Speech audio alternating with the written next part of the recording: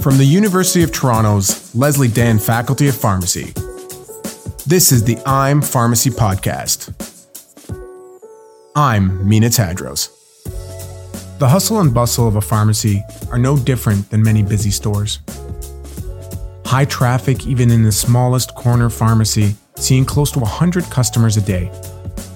But the pharmacy isn't a regular store. If you look right behind the pharmacist, you see shelves and shelves of different drugs.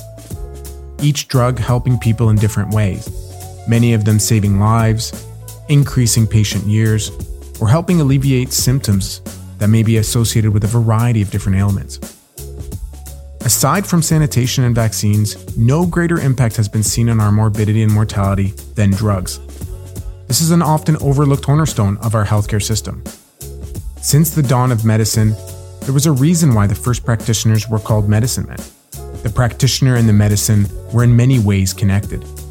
The hope that the imbalance in the body could be solved from something outside the body to restore balance has stuck with humans since the dawn of time. And yet, with over 14,000 approved drugs, each has its own story. The science that led it to those very shelves behind me, how it was discovered, tested, used, and for each drug, there were hundreds of candidates that may not have made those very shelves. And from those failures came even more discoveries. And that is what we hope to explore on this podcast. How are drugs created, invented? How did they come to be? Who is involved in producing this innovation? How does innovation in this space even happen? We hope to learn from stories and the scientists that have helped develop, improve, invent, and create drugs that impact lives.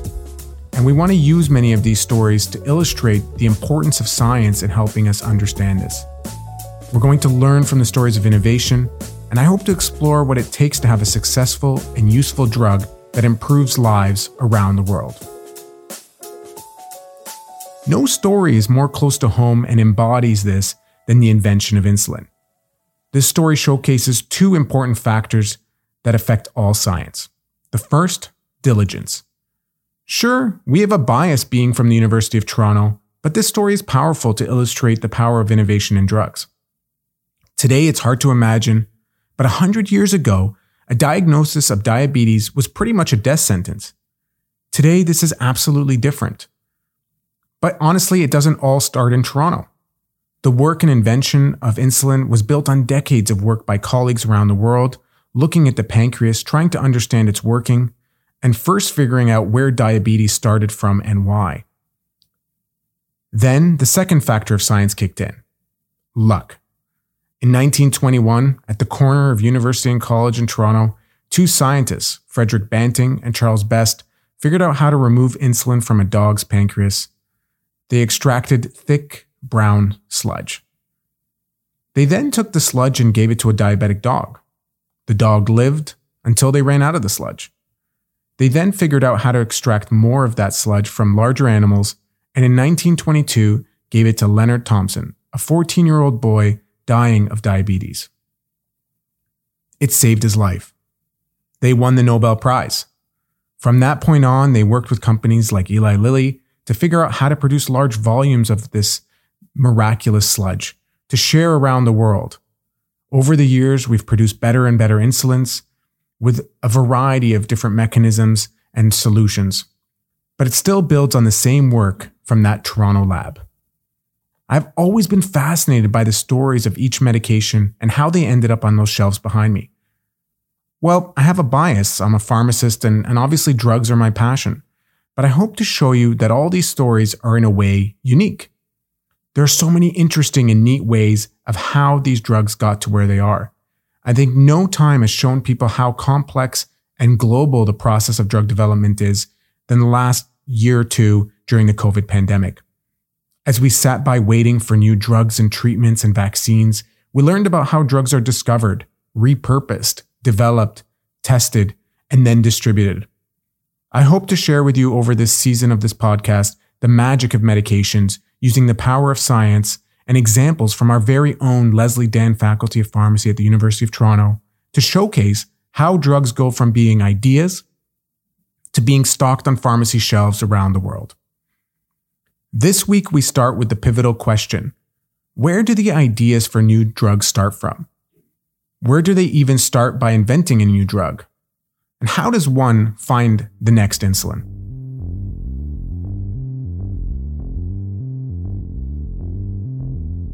I've always been fascinated by the notion of where ideas come from. The spark that ignites discovery and innovation and gets the ball rolling. To dig into this question, I sat down with Associate Professor Dr. Carolyn Cummins, a researcher at the Leslie Dan Faculty of Pharmacy, and the director of our Pharmaceutical Sciences program. Dr. Cummins' work focuses on developing drug targets related to diabetes and obesity. We talk about the importance of collaboration, observation, one of her projects derived from a material you'll never guess, and where her lab fits into the life cycle of a drug. So maybe we could just start off with, where do you think that your work fits into the full life cycle of a drug? Okay, yeah, I'm definitely at the beginning. Very early. We look at essentially validating drug targets and figuring out whether or not they will be promising. So I think a lot of our work stems from observations, interesting observations, and the targets that I work on are druggable and have shown success in the clinic for other things in other classes. And so I like that the target I work on is druggable, and we basically just follow the science. So we have an interesting observation and then see, oh, could this be potentially used therapeutically? So what questions do you ask now? So now I'm broadly interested in mechanisms of disease. So in particular, metabolic diseases. Mm-hmm. And that actually came about at the end of my postdoc. So I had a very fortuitous discovery, as often is the case in science, and discovered that our LXR knockout mice that we were studying were resistant to getting diabetes when I treated them with glucocorticoid drugs. And, you know, it's well known that glucocorticoids basically stimulate glucose production. Yeah. And so I took that observation basically, and I interviewed for my independent academic position based on that observation. And the idea was that if LXR knockouts were resistant to developing diabetes, maybe if we block LXR when we give a glucocorticoid, we could keep the good effects of glucocorticoids, which they're potent anti-inflammatories, but not get the development of diabetes. And that's essentially where we're at right now. So in my group, we have followed that up using, activator studies and loss of function studies, and shown that if we target LXR beta in particular, we can lose the bad effects of glucocorticoids. So I want to talk, this is a question I've been dying to ask you. So tell me about, and I just wanted to say it this way, which is, talk to me about Brazilian cashews. A science talk, but we're talking about nuts. Talking about nuts. Yeah. Yeah, so that's a pretty interesting project as well. Yeah. Also a drug development project that we have for a different nuclear receptor called PPAR. So how did that come about? So actually it was my Brazilian colleague, Luis Romero. He contacted me out of the blue and said, I've designed some compounds from the extract of a cashew nut shell. So it's not actually in the cashew. Shell. It's from the shell. Interesting. That's right. And as you probably know, Brazil is famous for its export of cashews. Right. And the shells are kind of like a waste byproduct. And so they get thrown away. And sometimes you can use the resin of the shells in different industrial applications. But essentially what he does is he takes that resin and he extracts from it the phenolic lipids that are there. And if you know anything about them, I learned through my collaboration, but they're called anacardic acids, cardinol. So these phenolic lipids, basically, you can get, he told me it was 1 ton of this raw extract is $300. So you get like 1 ton. It's a huge amount. Where are they delivering it? Like on his driveway? Yeah, I know. Like, where do you even store a ton of something? Well, because it's a waste product, I suppose. And he's designed it so that the compounds that he makes are using green chemistry. Okay. So it's not a huge strain, on the environment and things. And so it's really a neat project. Anyway, he hypothesized that his compounds that he made from this extract were probably going to be PPAR agonists. Mm-hmm. And so PPAR stands for peroxisome proliferator activated receptor. There's 3 of them in our body. They're all important in metabolism. Right. Different aspects, though.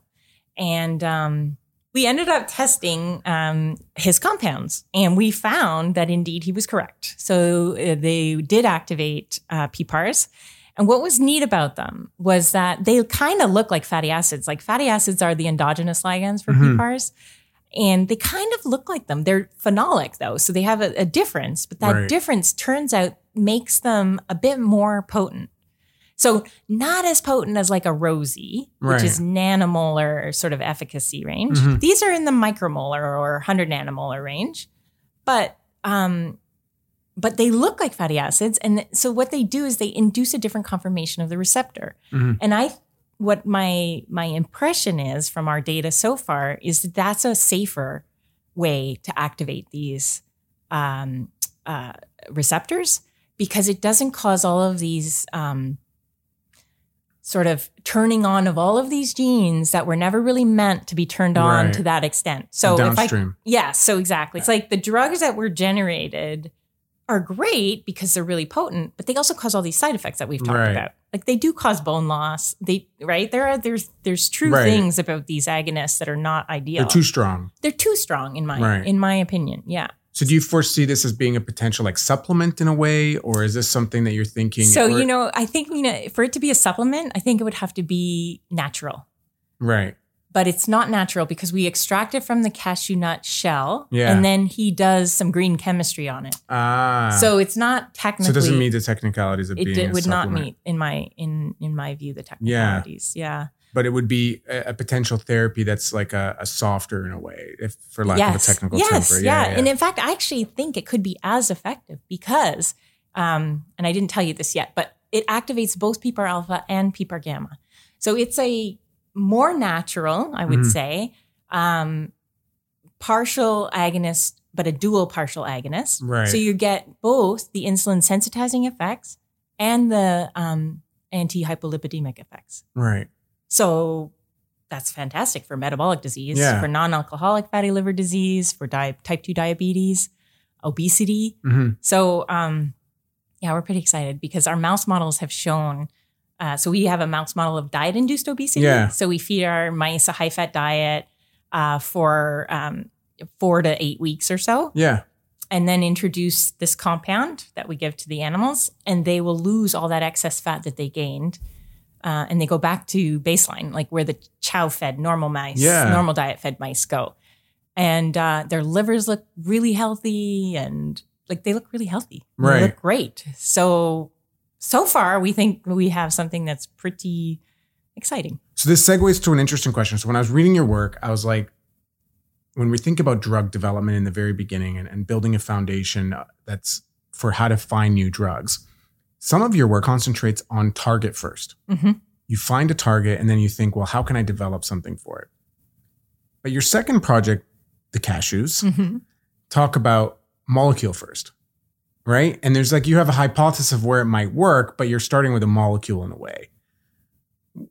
Can you compare and contrast these two and what are the pros and cons of starting with a target first or a molecule first?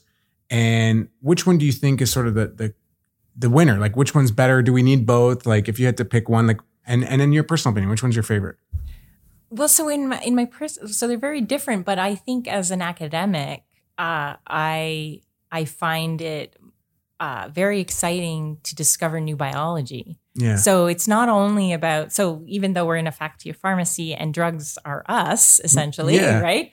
We are also interested in new biology. So I quite like the target approach, meaning could this be a good target? Because, one of the problems in the pharmaceutical industry is lack of good targets. Yeah. Pharma is excellent at developing drugs, but they need targets that are well validated to know that they should spend all of that money in the med chem and optimization, et cetera, right? So I feel that the value that my lab would bring would be more on the target validation side and sort of, understanding how different proteins contribute to metabolic disease. Yeah. Essentially. Yeah. I always talk about how that's a really great point, because they're really great at developing molecules and drugs and figuring out how to make lots of it and expand it and distribute it. And like, that's what they do. But I think that especially more recently, they've strayed away from the foundational work to figure out new targets, right? Like that they kind of— That's right. A lot of that happens in academia. Yeah. They stand on the shoulder of giants, right? Like they wait for academia to figure it out and then they jump in later down the process. And so as a society, like funding academia to continue finding that is a sort of a long-term investment into finding new drugs. It is. You're right. Yeah. No, that's a good and we way to don't look at really it. think about it that way, because pharma kind of takes the cake for like, oh, we invented this drug, but really like you didn't just pull this out of nowhere. I always kind of chuckle at that when they bring that up. Yeah, you're right. Because fundamental science was first.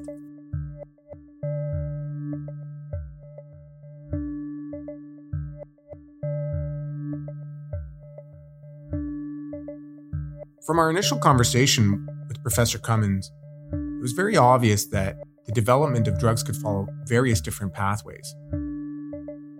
Sometimes starting with a molecule, other times working on a target. To better understand these different approaches, I chatted with Professor Shana Kelly, a status professor at the Leslie Dann Faculty of Pharmacy and a professor in the Department of Chemistry at Northwestern University. So maybe we can just start off by asking at a high level, how would you describe the area of work that you do? Yeah, so the research that we do it really brings an interdisciplinary approach to the areas of drug discovery and also the development of diagnostics. We combine chemistry and biology and different types of engineering to develop new technologies that allow us to see things at the molecular level that we haven't been able to see before. So how did you get to where you're asking these questions today? What was the journey to get to this point? It sounds like you're combining a lot of different foundational areas of work. And yet, like, did you know that you were going to bring them all together? How did you land here? Yeah, most definitely not. So I was trained as a chemist, and chemists, they really come in two flavors. You have people that make molecules and people that measure molecules. And I'm more of the measuring type. I know how to make, but I mainly measure. And I was trained that way. I did a postdoctoral fellowship in molecular biology, got very interested in biomolecules, and then launched my own program, looking at a few pathways that I thought were interesting and where there was a lot of information still to be elucidated to help us understand how biology was working. And over time, what I realized is that a lot of unanswered biological questions, what they needed were new techniques, new technologies that just allowed us to see things that were currently obscure. So we started working on the development of just new ways to measure different things about molecules, and even looking at cells, one cell at a time, to just understand what was going on with different types of biology. And then eventually that got us interested in how you can use new technologies to better diagnose disease, but also how you can use new technologies to discover pathways that might be relevant for therapeutic development. So is your work building those, the sort of the foundational aspects of being able to measure that? Is there a therapeutic area that you've zoomed in on most? Or do you kind of cross-cut a lot of different areas? A lot of our work is cross-cutting, but we have focused in the area of oncology. We have developed a way to look at basically 1 billion cells at a time and to interrogate libraries of cells that have individual gene knockouts.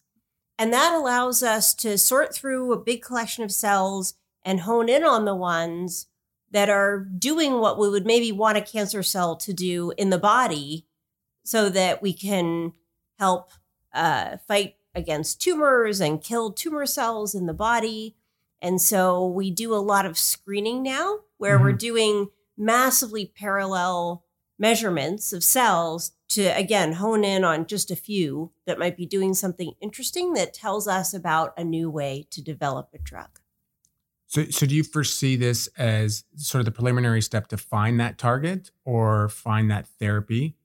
Like if you can imagine in the future, how would this roll out? Would they use some of the technology you're developing to fine tune it and then it would lead to a development of a drug, or would it actually be combined with a therapy? Yeah, well, I'll give you an example of one of these studies. So we decided to use this ability to look at billions of cells at one time to see if we could find the regulators of proteins that are problematic because these proteins allow tumor cells to trick the immune system, right? A tumor cell will put a protein on its surface that doesn't really belong there, but they do it because then the immune system and immune cells look at the tumor cells and they say, they're okay, I'm just going to leave them alone. So we did a screen where we looked for ways to kind of knock the proteins down off the surface of the cell. And in doing that, we found a regulator that controlled that expression event or controlled how that protein was put onto the surface of the cell.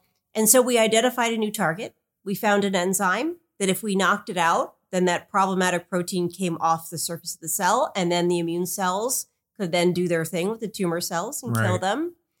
And then we looked for ways to inhibit those enzymes. And we found small molecules that if we dosed cells with that small molecule, then we could target that pathway and we could take that problematic protein off the surface of the cell. So we try to take it through the full pipeline of experiments where we do the screens, we find a potential target, and then we try to drug that target if we can, if the chemistry is straightforward enough, but then we can partner with other groups to do the next phase. And so we are now partnering with a pharmaceutical company where we're trying to make better molecules that may really have good therapeutic activity that could be used in the clinic. So then that's an example of how we went all the way from kind of a technology that allows you to sort through billions of cells to having molecules in hand that could someday be used in a patient.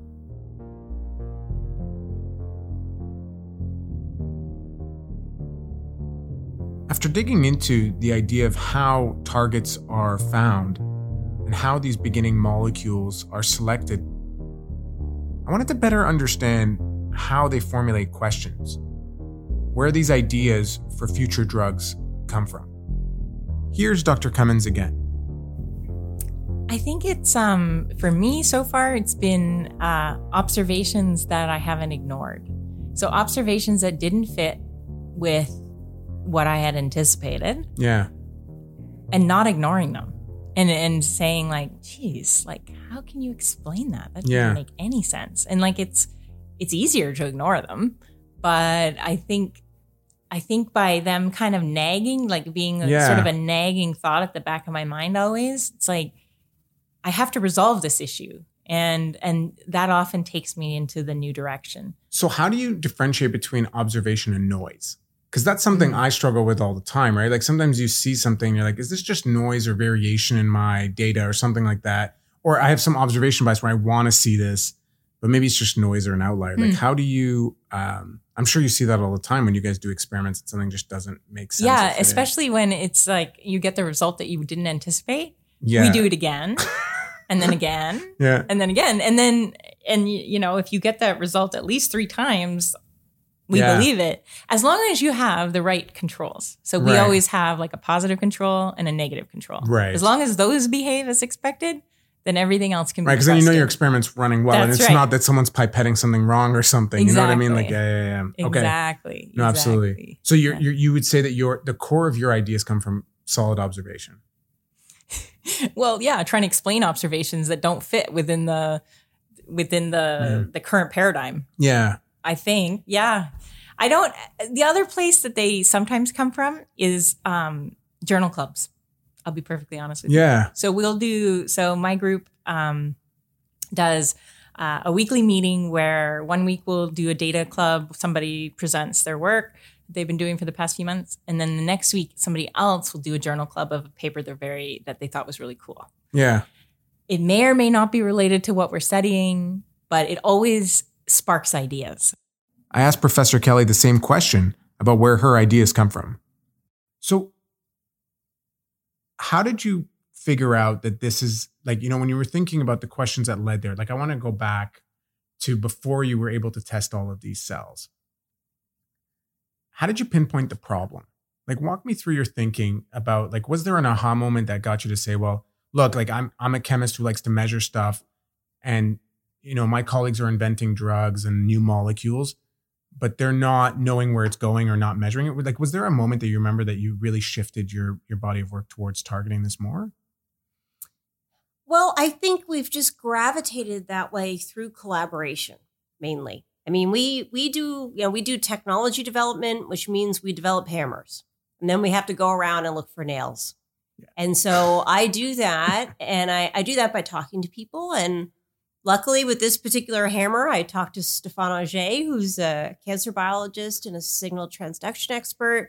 I said, "What do you think would be an interesting thing to look at with this?" And he had some ideas, and then we went over to CCBR and we talked to Jason Moffitt, who's a functional genomics expert, and asked him what he thought. And then before you know it, we had a list of candidates where the biology just wasn't very well understood. Mm. And with the ability to do these kind of massive screening types of studies, we thought we could get at that.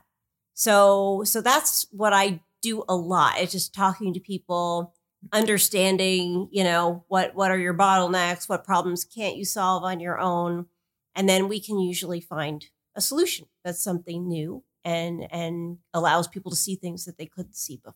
So where we are today with technology and the work that you're leading, where is the biggest bottleneck? Like what is sort of the major hurdle that's stopping a lot of discovery currently? I think one of the biggest problems is being able to find a signal when there's a lot of noise, right? And biology is very, very noisy. Mm-hmm. And in a collection of cells, even if they're all the same cell type, you may have some that are going this way, they're going that way. You've got some that are going straight. Yeah. And you want to find the very special cell that's going in the direction that you think makes it relevant for therapeutic discovery and development. So that's what we bring to complex problems, is the ability to kind of not worry about the noise, look for the signal, and find cells that are going to be able to give us the information that we need. So how much of finding that signal through the noise is chance and luck, and how much of it is just being targeted? Like if you had to think about what proportion goes into which area, given that you're looking at so many different things, like how would you define that process?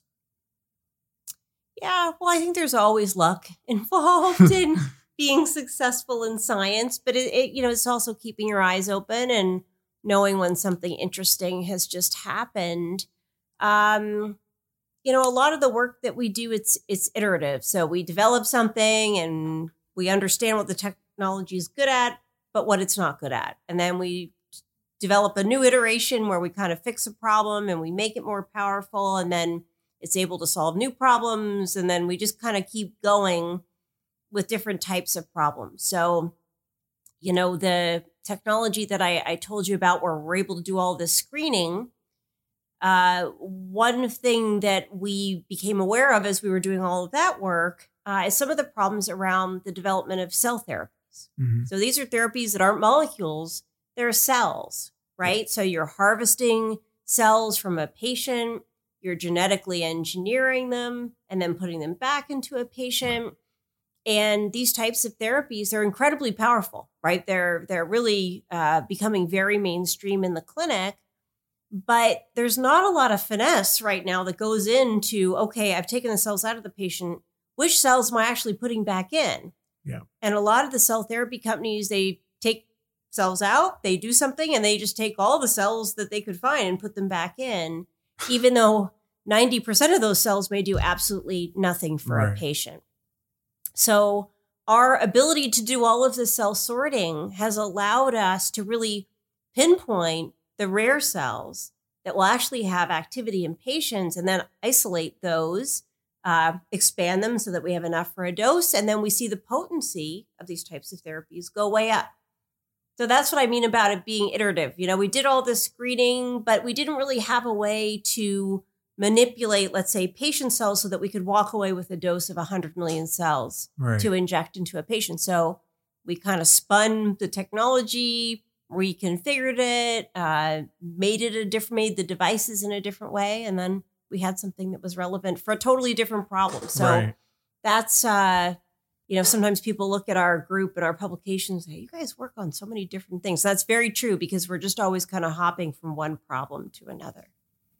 Here's Professor Cummins building on the importance of collaboration. So can you just tell me a little bit about what's exciting about collaboration? It sounds like you have global collaborations in a way. How do you develop those and how do you work across labs, right? Like how does that come to be and how does that logistically work? Right. No, it's a great question. So sometimes it's facilitated by funding. Mm-hmm. So most recently I had a call that we were successful on, and it was a cross country call between Israel and Canada. And we ended up getting funding because this amazing professor, new investigator from Israel just contacted me out of the blue. So I guess the theme here is I respond to people who contact me out of the blue. Or it seems like people are finding your stuff and they're like, this person's good to work with, right? Like that's also a testament to you, right? Okay, that's a nice way to put that. But yeah, so I do respond, I guess, to interesting requests. And both of the collaborations just came out of them contacting me. And, we developed very, very good working relationships, in part because even though so far this Israeli collaboration has come about during the pandemic. And so we haven't yet had a chance to go and meet each other in person. Yeah. But the call included funds to do that, which is kind of remarkable. And so I'll be going there at some point and I'll be hosting them at some point in my lab. And that's cool. This particular funding call also included basically funds to increase capacity for studying type 2 diabetes from developing countries. Mm-hmm. And so we'll have several of my collaborator Luis's students come to Canada as well as part of that. So it's partly exchanges and very good communication in terms of we do a lot of Zoom calls that, they used to be Skype before the pandemic, but we would do Skype calls and just keep up to date, and just mutual respect. And, my expertise is so different from theirs.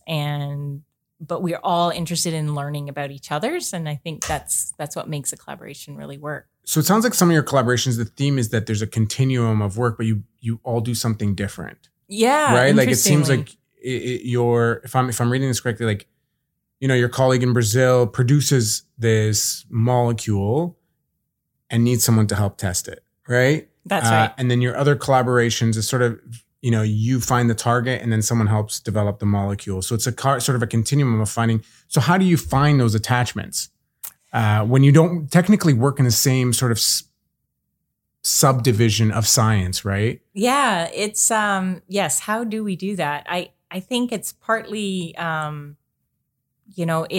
certain people have certain expertise and I had that niche expertise that Luis needed. And I had that niche expertise, let's say, that my Israeli collaborator needed. But I also need them, and in terms of when we find a new target and we want to validate it, I'm not an expert in every tissue and every system. And so I will seek out somebody, often locally first, if possible, because that makes it a little easier. But if not, internationally, where, we'll hopefully set up something where we can exchange tissues or, send each other samples that the other person can analyze. And I'm very pro collaboration. Yeah. And you can tell from my CV because there's a lot of collaborative work. So no one says I'm anti-collaboration, right? But I think sometimes the proof's in the pudding, right? Like it's like you see like your story is just beaming with it, right? Like that you can see that those collaborations have been very fruitful. Yes. Yeah. And I love collaborating. I mean, what's more fun, right? Because you can, I remember, so I think I got into this very much as a postdoc. Mm-hmm. UT Southwestern is very collaborative. Yeah. Lots of groups that collaborate together actually in that campus. And it just, you get to see so much more. When you're part of a collaboration, you learn a lot more, actually. And you probably recognize this, but in the basic sciences, it's quite difficult to get a high quality publication these days with just the expertise from one group. Right. I don't know, but like if you want a Cell paper or Science Nature paper, it's very unlikely that one group is going to have all the expertise that needs to go into that paper. So collaborations are essential for elevating, our science.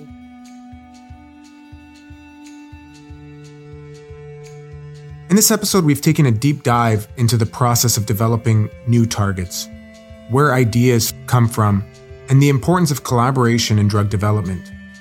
Speaking with Dr. Cummins and Dr. Kelly about their fascinating work and how it comes to be, we learned a lot about where the life cycle of a drug begins. It begins on target. I'd like to end this episode with a glimpse at the end result. While researchers are toiling away in their labs and offices, working hard on the next breakthrough, it's easy to lose sight of the impact of this work. Meet Lorraine Bayless. Lorraine has been living with type 1 diabetes for the past 49 years. For her, insulin is much more than a discovery. It's the reason she's alive. Over the years, Lorraine has been a witness to the innovation of drug research and a direct benefactor of its success. On a personal note, I've had the privilege of working with Lorraine over the past few years, and I've learned a lot about the trajectory of diabetes research from her. Just a note, Lorraine is always very prepared, and one of the things I love about working with her. So you might hear some papers rustling in the background as we chat. I am truly appreciative of the fact that I have had the opportunity to make use of Dr. Frederick Banting and Dr. Charles Best's discovery, insulin. As a matter of fact, I even worked with Dr. Charles Best way back when he was honored at the CNE. It's interesting that Dr. Charles Best indicated to me that he really and truly loved the area that he was in. He was only a young researcher at the time. I think he was only around 20 years of age type of thing when he kind of discovered the magic secret to creating insulin. And somebody said to him, he feels that he has belonged to the most satisfying of occupations. He said, because through science, you can serve mankind so well.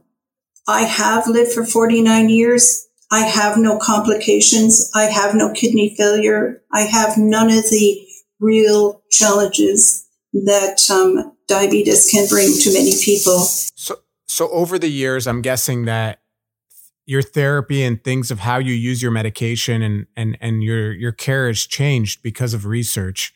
Have you seen the impact of research like throughout your life on how you've been cared for, what insulin products you got to use, and how has it felt to have that kind of like, does that make you feel uncertain, or are you excited to see what's coming in the horizon? Absolutely. I saw a great deal of change. As I said, the very first insulin I used was beef and pork, and so I had to take more and more because it was an animal product and the system rejected it type of thing, and so I had to take more and more.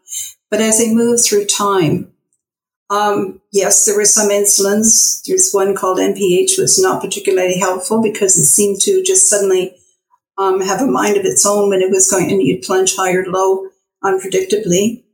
I've used a great variety of insulins, but one of the greatest blessings is I now have an insulin pump that has been a godsend because I can see exactly what my blood sugars are every single solitary minute of the day. And I can, and I know exactly, for example, when I'm ill, how to manage that, because you have to take a great deal more insulin in order to deal with hypoglycemia.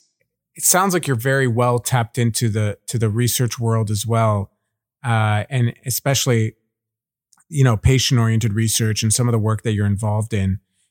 As you hear about all the exciting things in the diabetes world, what's something that gets you excited as a technology, or something that you think will be as groundbreaking as the invention of insulin? Like, is there anything on the horizon that you hear about and you're like, that would be tremendous? I have just found out that if you've ever heard of Salk vaccine, Salk was the company that found a cure for polio. And I've lived long enough to know what it was when children were living with polio. And the Salk company that is based out of California has it's worked with mice, and they have just found a way to protect the cells from being destroyed. And they have run this for 5 years with rats, mice, type of thing, whichever animal they use. And they found that over a 5-year period, the protection that they put around the insulin-producing cells held true. And so now they are starting that research with patients. And it's going to take time. But however, it is very exciting to know that what you could call the cure at this particular time is possibly on the horizon. So Lorraine, as a person who's been, I guess his life has, from your own words, has been improved and extended perhaps by a great discovery. As you think about scientists who are working on the next great discoveries, like what advice or words of wisdom would you want to share with them? I truly have incredible respect for researchers and the positive difference that they make in the lives of others. People like Dr. Charles Best, I know he's not alone. Those people who want to make a positive difference in the lives of others are truly my heroes.